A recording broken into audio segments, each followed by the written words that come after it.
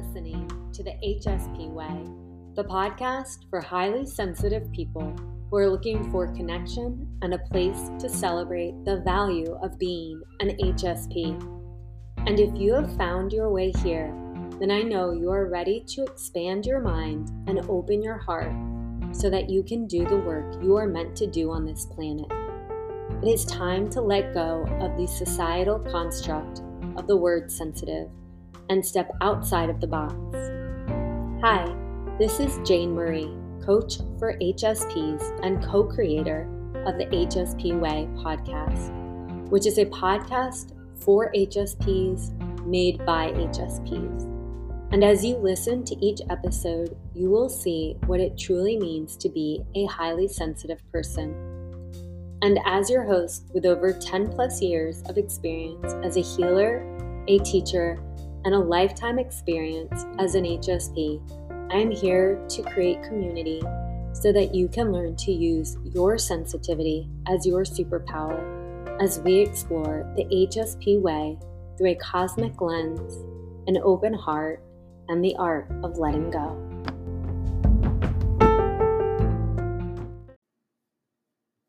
Hello, my sweet HSP. How is your HSP journey going? I'm wondering if you have done much reframing work. And if you're not familiar with reframing, let me explain a little bit. Reframing is when you look back at your past experiences, the ones that really stood out and left you feeling confused, a bit raw, uncomfortable, maybe ashamed. And what you do is you take that memory and reorganize the meaning around it. And in this space and conversation specifically, I'm talking about looking at that memory through the lens as a highly sensitive person. This reframing allows you to adjust your perspective and change the tone and meaning of that experience or of that memory. For example, you might think of a time when you cried uncontrollably and it didn't make sense to anyone around you. It might not even seem like it made sense to you because you were so overwhelmed. And maybe it didn't make sense to your parents or caretaker, your guardian, or maybe it was even a teacher. And so instead of seeing this as an experience where you were being too much or you felt like you were being weak because you weren't able to manage your emotions or you were ashamed or embarrassed by any of it, you can then look back at that memory and understand that as a highly sensitive person, and in this example, a highly sensitive child, you may have very well just been overwhelmed or overstimulated, and you weren't given the tools to work through those emotions, or you weren't given the space and comfort you needed to support you in that experience you're having. And so the reframing allows you to bring compassion and understanding to that experience. And this work can be very helpful and support inner child work as it focuses on the past. And it doesn't have to be inner child work. There is a point in time in my adulthood, actually, where I got pulled over for speeding. And it was one of those weird sections of highway that the speed limit changes like every 3 miles. And I cried. And I cried so much. I cried so much that the police officer barely said a word to me. They didn't really know what to do. And that's okay, because I didn't really know what to do. And I really didn't know what was happening. But I'm able to look back and understand the overstimulation that I was feeling, because I think that was actually the first speeding ticket I ever got in my entire life. And there was someone else in the car, and the officer wasn't very friendly, and it was so many facets. And so, yeah, I'm able to look back and reframe that and see it through the lens as a highly sensitive person to give understanding of that experience. So this is reframing past events, right? Those are some examples of that. But what about the present, right? There is a fine line to walk when we hear, be here now. And we also hear very often, doing the work, right? Someone's always doing the work these days. Well, when you're moving between these two worlds, it's important to have boundaries so you can allow space and time to integrate both and you don't get stuck in the past trying to do the work and letting that cloud your present everyday experience. One thing you can start to do is reframe in the present, because when you reframe in the present, the reorganization of the thought and meaning will apply to your everyday life. So you're able to put this into practice more frequently, and it allows you to work with your mindset and tap into the ability of neuroplasticity of your brain. And so, how would you reframe in the present? Well, this is done by practicing new ways of thinking about things that you do every day.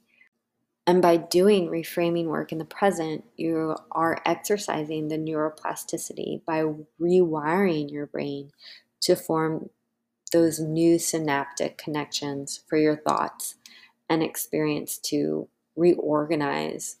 And this can help so much as long as you are consistent with your awareness, with your attention, and with your intention. You need the awareness to catch your thoughts. And then you need the attention to your environment that is provoking those thoughts or reactions. And then your intention is what you're using to reframe the pattern in a way that supports you and shows self-compassion and acceptance. And so when you reframe your thoughts each day, this helps shift your mindset and it leads you to feel more upward spirals in your energy and increase your frequency with good feelings rather than downward spirals that bring that heaviness and leave you feeling badly. An example that comes to mind is if you are in a social setting and you start to feel anxious or overwhelmed. It is really easy to think, oh my goodness, I'm a highly sensitive person. I'm about to have a meltdown. Everyone else looks fine. When you have these thoughts, your thoughts are only going to start to fog over. You're going to feel increase in your panic and stress, and ultimately it will feel harder to make a good decision or to act in a way you feel good about. So I would say for this example, it is important to be able to have awareness about your visceral reactions. When you start to notice that anxiousness rise, acknowledge it and instead say something like, my HSP way is telling me that this environment or this company or whatever it is no longer serving me. And it is time to do something different. Then thank your body because it's communicating with you and you are listening. Then you can figure out the best way to exit or change the activity. The two pathways of response that I just described, one of stress that causes the downward spiral, and the other of listening and responding, causing an upward spiral, are entirely different, even though they're both stemming from the beginning feelings of anxiousness. In this case, the more you recognize your mental messaging and dialogue, the more you can understand your sensitivities as a solid pathway of communication. And when you have that as a thought pattern, you will be able to avoid panic more often than not. So, in the reframing in the present, it's more in the moment mindset work that you're able to reframe. So, in that example, it's seeing your body communicate and understand that it's communication and take action, not that it's a meltdown and that being a highly sensitive person is a lot to manage. So, let me give you another example because there's another one that comes to mind. It's the idea that highly sensitive people spend their days overthinking. Well, yes, it has been proven that HSPs think deeply. So, sure, to a non HSP, those may be the words used to describe an HSP thinking. but what matters are the words you choose for yourself. So instead, you might start to say that you're HSP thinking, which does not have any dramatic tone to it. Or maybe you might say that you're deep thinking. Because let's face it, when we say overthinking, or overthinking is used to describe the way you're approaching something in your life, it carries a negative tone about it. It comes across as being extra. When how could you be being extra when you are simply just being? And yes, there is a trick here because you want to be wise with your thoughts. You don't want to let them control you because some deep thoughts bring that clarity and wisdom that you need, while other thoughts, they will not serve you as much. So it's important to practice discernment here. Like everything we do, we wake up and we put into practice what we have learned and we see how it works out. The next day, we adjust as needed. And this is why, when you practice reframing in the present and acknowledge the neuroplasticity of your brain, you can really begin to create an awesome balance between your inner child work and your present day life. Because every day you make something like 35,000 choices a day. Mind you, some of these might not feel like choices because they've become patterns or habits. But the truth is that it is all still a choice. It's something that you're choosing to do. So that is why when you start to use language that feels judgmental, that you're judging yourself on based on an external voice, if you can stop that with that attention and recognize it and start to listen and choose words that make sense for you with clarity, you can be consistent with this and attentive to your thoughts to be intentional with the direction that feels best for you. It will begin to feel liberating.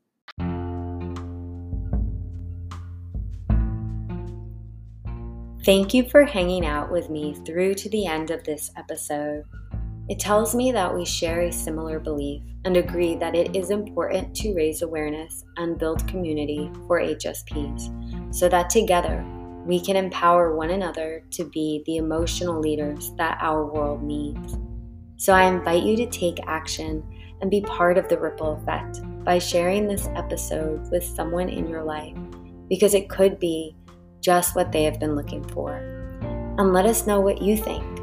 If something here spoke to you, leave a review or find me on Instagram at the HSP Way. I would love for you to send me a DM there and let me know how this episode landed for you. I will leave this information in the show notes. And again, thank you so much for listening, my sweet HSP. Let your light shine as we journey on together.